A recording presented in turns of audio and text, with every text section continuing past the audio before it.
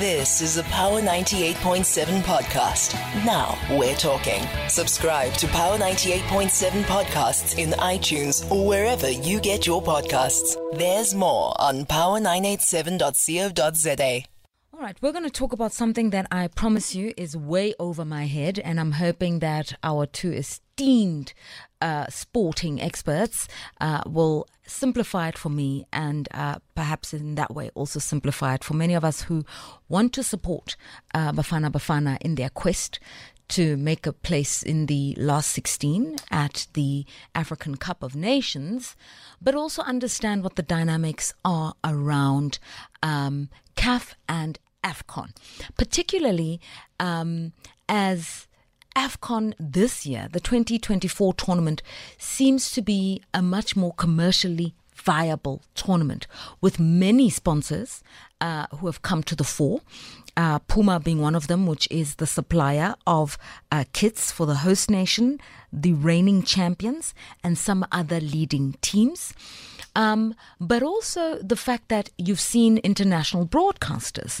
I think they said Sky Sports has created a platform where you can view some of the games. So bringing more eyes to the African tournament. And then in this era of social media, with many influencers, TikTokers, and commentators using the platform, it's also brought about 950 million impressions about CAF on the various platforms. And all of this really means that there is a sense that from a commercial profit point of view, CAF might be able to generate, or AFCON might be able to generate money for CAF and for African football, which is a good thing, I think. Let's speak to Baringbatu Kortias, BBK, columnist and sports editor of the Sunday Times. Good morning, BBK. Good morning, Lerato, and the Power FM listeners. Well, there's a small matter of a podcast that I also do. There we go. Columnist, podcaster, right? Sports expert. Sports editor. We are dealing with the guru here. Okay.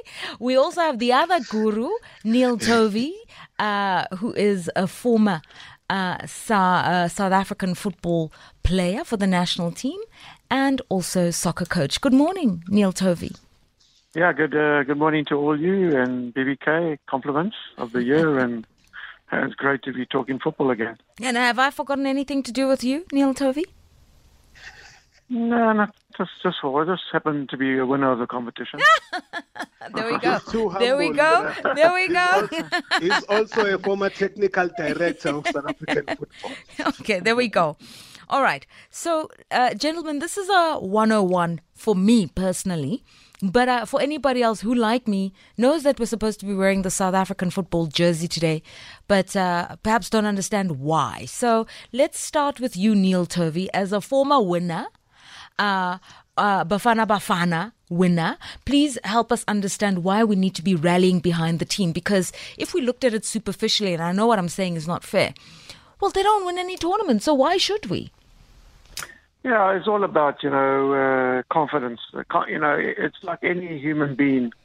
They thrive on confidence. And we all know that the team has had many ups and downs and really battling to get any form of continuity, any form of winning form running through a number of fixtures and games and, important games, if you can put it that, in competitions. So this might embark on a whole new, fresh outlook at Bafana Bafana because, they're sitting on the back of the rugby players doing so well, the Springboks doing so well. And that needs to be, somehow emulated. And so they need, and they are, they're not oblivious to what's being said and what the mood is around Bafana Bafana back home. And they get media. They will get the media. So they are human in that regard, and so we need. That's why. So to come to your question, just rally behind them and support them always in good and bad times. Yeah. Okay. And that's true, sort of sportsmanship as well. You know, sometimes you have a good day on the field, sometimes you have a bad day on the field, but you are still a world-class player, and to that extent, we need to recognize them. BBK, your views on this one, as TT was telling us earlier on, is that, you know, they've done really well to get this far. It's still a battle ahead, but they seem to have the legs for it this time round. They seem to have the big match temperament.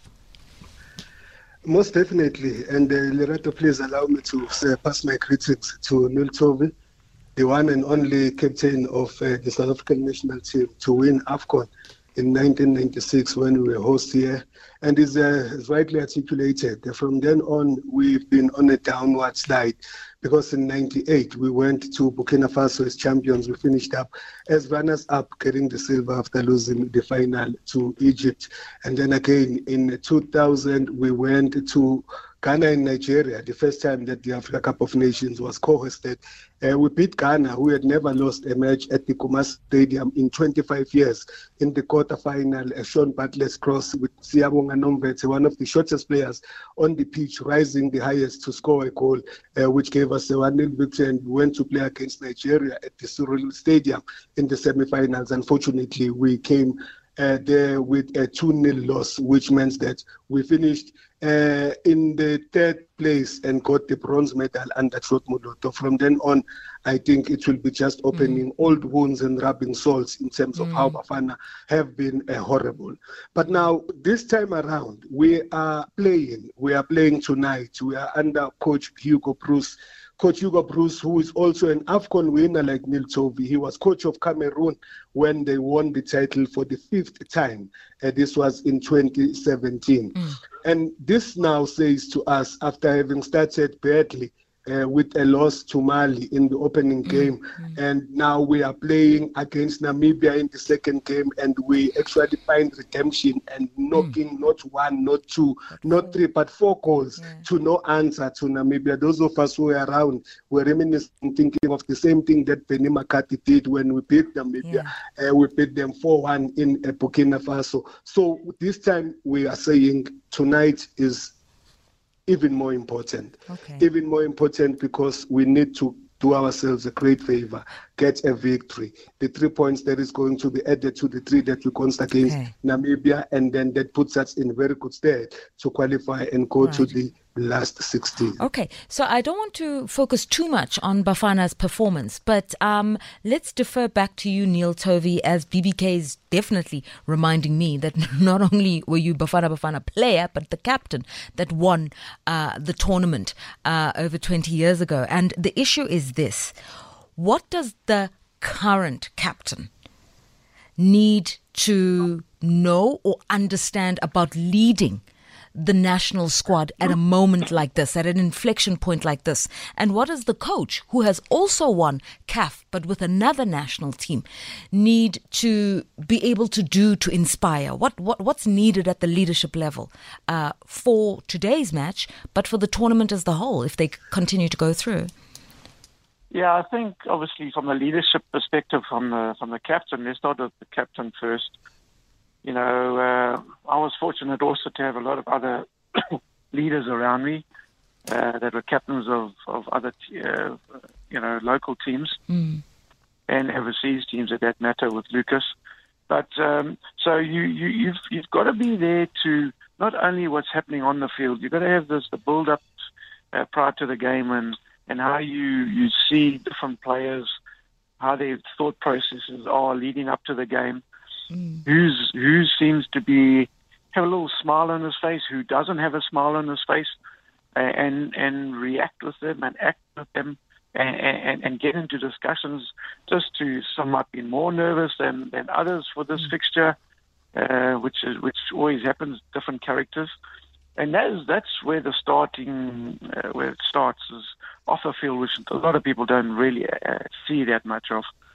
And start as it gets closer to countdown to kickoff, that they are becoming more relaxed and confident within themselves to do it. Just talk good things and remind them of how good they are, don't talk negative and what they were doing well and laugh, you know. Then when it comes to the field, obviously it's your job, which I believe this is one aspect which is lacking in that team, is the aspect of leadership to find out on the field to make things happen.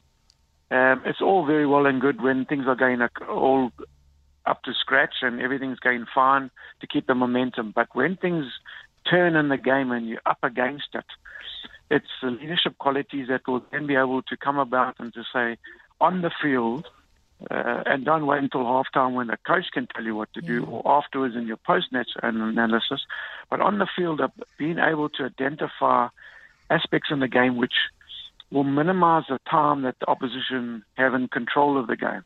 And that's where the key of any winning team is, because there's no game that goes the whole 90 minutes and you dominate for 90 minutes. It just doesn't work like that. It's when the opposition are up and in control of the game, how you minimize their control to being in the various areas of the pitch which won't hurt you from a scoreline point of view. And for this moment, and I'm coming back to it, I don't believe there's enough capability in our team and people, players with enough vocal quality to react to that situation, to read that situation. Now we come to the coach, and it's very similar. He's also got to gather information through training sessions. Obviously, they've done the analysis on Tunisia. You don't have to be a rocket scientist to know that they're very well and capable from set pieces and that type of the game. They play a direct format of the game. So you've done your analysis on them. Now you've got to you've got to pick your team for one, which is going to make you win the game. What are your qualities first? Okay, and then just briefly touch on the opposition. I don't believe you should be a coach to say, I'm going to pick a team that's going to counteract the opposition. You rather pick a team that's going to dominate the game for you to dominate the game and them to worry about you. Although you do have to know, as I said, and analyze the opposition to know their strengths, which you do take care of, but pick a team that's going to be really wonderfully confident, which they have, which they seem to come out of that game with huge esteem and now back on line to be really, really confident. Okay. All right. So that's on the technical side and on the raising the morale of the team side. Let's move the conversation along to really what it is we're going to talk about, which is the world's interest in AFCON, BBK. And I found it really intriguing that AFCON 2024, so this tournament today, I think it's been called 2023 AFCON, but being played in 2024, it's generated a lot of sponsorship deals and media interest locally and internationally. You've got Orange Telco, which is one of the official sponsors, and we're told that particularly in French-speaking Africa, 1 in 10 customers is a customer of Orange, so they're there. We've got Puma, I mentioned them earlier on, with the biggest supplier of sports kits. We've got Total Energies, the oil and gas producer. Now, they're not really involved in the football, but we understand that they've got very deep pockets. They're involved in bigger programs around the African continental free trade area. So this for them is about visibility and it's about promoting their idea of sustainability, but they're there. Continental AG, the German automotive industry, they're there. Automotive business, they're there. EcoBank, one of the biggest homegrown African banks from Togo, they're there.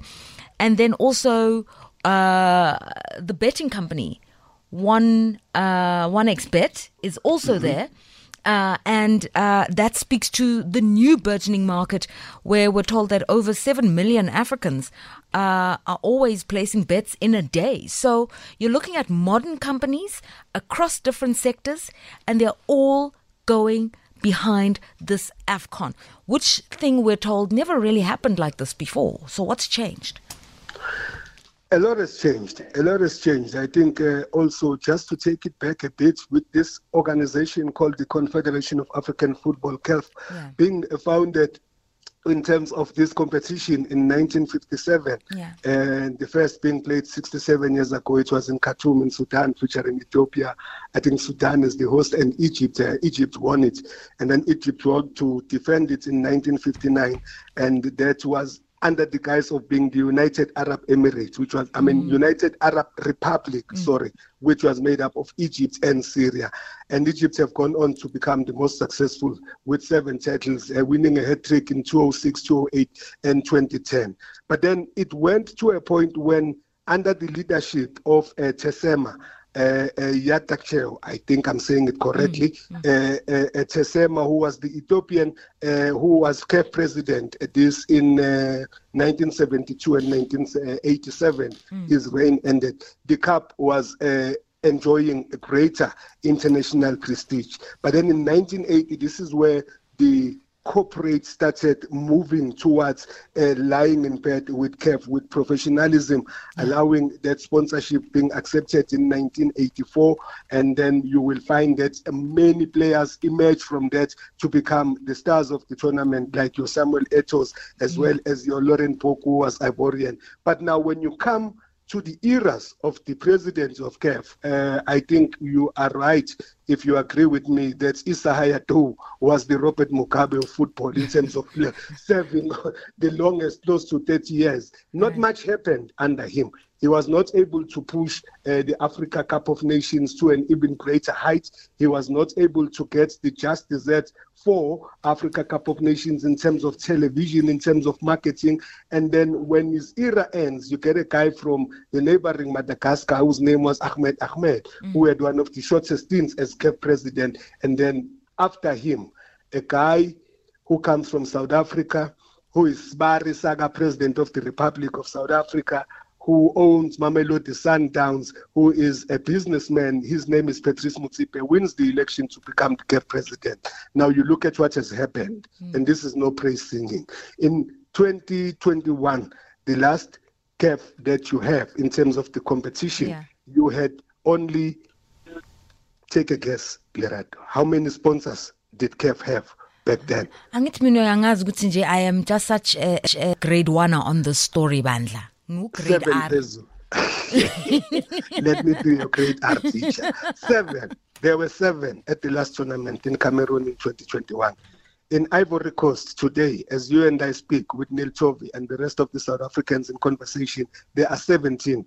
Most of them you've counted. Gosh. From 7 to 17. And indeed, the world is watching. Whether you are in Europe, you're doing it via BBC or Sky, or you are in South America, or you are in Asia, or you are in Caribbean. For the very first time, this CAF competition, which for the first time has got 24 teams participating because it's been expanded, is being given the just stage, the proper attention, and the spotlight is on them. And this is something to be celebrated because all the money that is being accrued from all of these things, it is important that it goes back to football development in Africa so that we can be able to get leagues in Africa to be in a proper professional setup. Like I wrote in the Sunday Times last week to say we need to have an establishment where most of our big players can be able to play and ply their trade in this very continent so that African football can rise. Okay. Neil Tovey, I wonder if you have a view on the commercialization of CAF. I mean, BBK just gives us a very simple statistic. The last CAF, obviously, that we saw, 2021 thereabouts, then there was COVID, and so you couldn't really have the tournament. But regardless, they could only gather as much as 7 sponsors. Now it's 17 and counting, and that's not even talking about the broadcast rights accrued to the tournament. What do you think was the magic wand, for lack of a better word? Yes, you've got Patrice Motsepe who comes in with very, very sound business acumen. That he does do. We cannot take that away from him. But sort of a confidence boost as well to business to say you can support African football.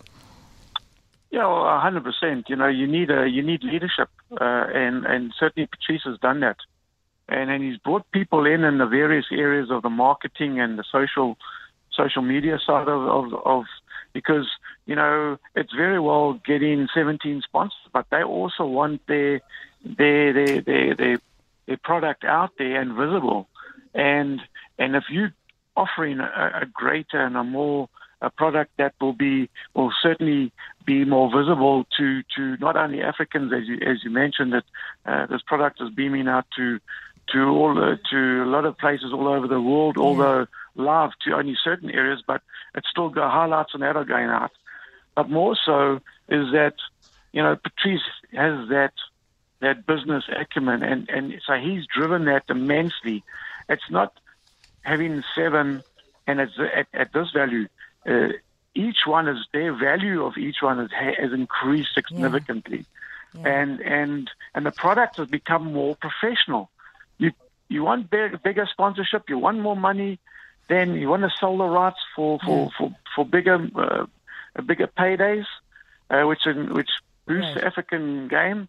Then you've got to give them a product which will do that, and they're certainly generating a product at AFCON. There's this debate that goes on continuously. Should it be every 2 years or should it be every 4 years?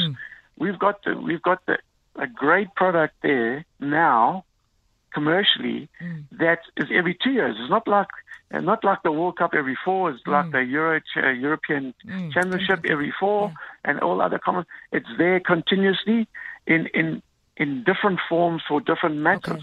The matters, if I can just finish up here quickly, is that Africa has the best players in the best leagues in the world. Yeah. They have a product not only off the field, they have a product on the field to showcase.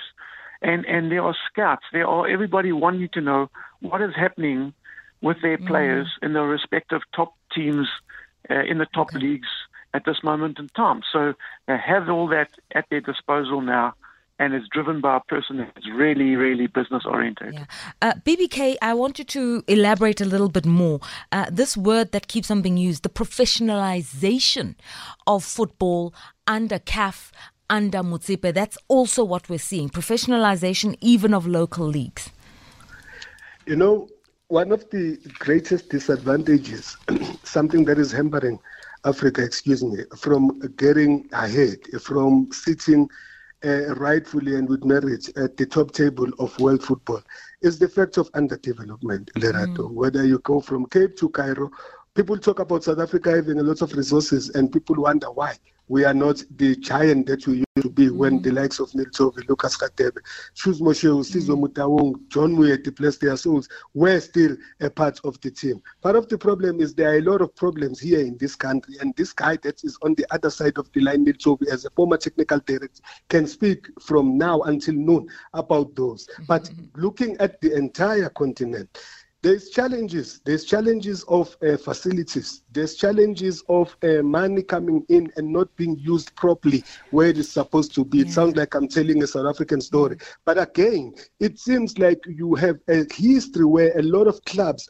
are more dependent on government funding. Now you're dealing with a continent that is very talented when it comes to football in particular, but at the same time engrossed with so many difficulties, things like supplying clean water, things like making sure that there's proper healthcare and all those things. So when you have an organization that has got 54 members that make up CAF, being able to take their major tournament, being able to attract so much money, the responsibility is then on the incumbent and his executive to make sure that money is channeled down to try and make sure that the resources are developed and we can take this thing forward. Hamlet, I'll only take if you keep your comment under 20 seconds. Yeah, BBK, you partly have answered the question I wanted to ask, but I just want to say, how far are we in terms of really professionalizing the leagues across the continent? Because I'm sure you'll be aware that most parts of Africa, the leagues are not professionalized. There's no resources. There's no sponsorship. Under this current leadership of Ntate Patrice Motsepe, how far have we advanced that cause? Okay, thank you, Hamlet. BBK? I think in the end, he can only lead, he can only give direction, but at the very basic, it is the people in each and every country who are the ones who are driving the process, who are the ones who must pave the way forward. Okay, so there's still a modicum of autonomy in local federations, and he gives them strategic vision, he shows them the way, they either embrace it or they don't. But we've come far, is what I've heard you say, BBK, regardless. Most definitely, because each and every football association is independent. They are all affiliates of CAF, and CAF is an affiliate of FIFA with the other 5 confederations around the world. All right, so we've got to, unfortunately, wind this conversation down. Neil Tovey, we hope South Africa gets through tonight, but regardless of that, in terms of the top-ranked teams, if you were a betting man, would you cast a bet? Obviously, we want South Africa to do very well, but I think the likes of Senegal and that are looking really, really ominous. Egypt have done virtually nothing. Lost a big talisman in Salah, but they seem to just edge their way in or be there. And Morocco won't go away. So, yeah, I think I'm looking at Senegal at this moment in time, to be honest. Okay, the Lions of Teranga. BBK, if you're a betting man? You know, I like Neil Tovey because he thinks in a great manner. I see nothing further than Sadio Mane. Being a Liverpool fan, he may be playing in Saudi Arabia now, but he'll forever be Liverpool in my heart. I would like to see Senegal being able to defend the title. They won the first one at the last edition. I think that in the manner that they are pacing themselves, in the manner that they are going through for the very first time at AFCON, they've been able to win all their 3 group matches. I think that it will be great for them to win.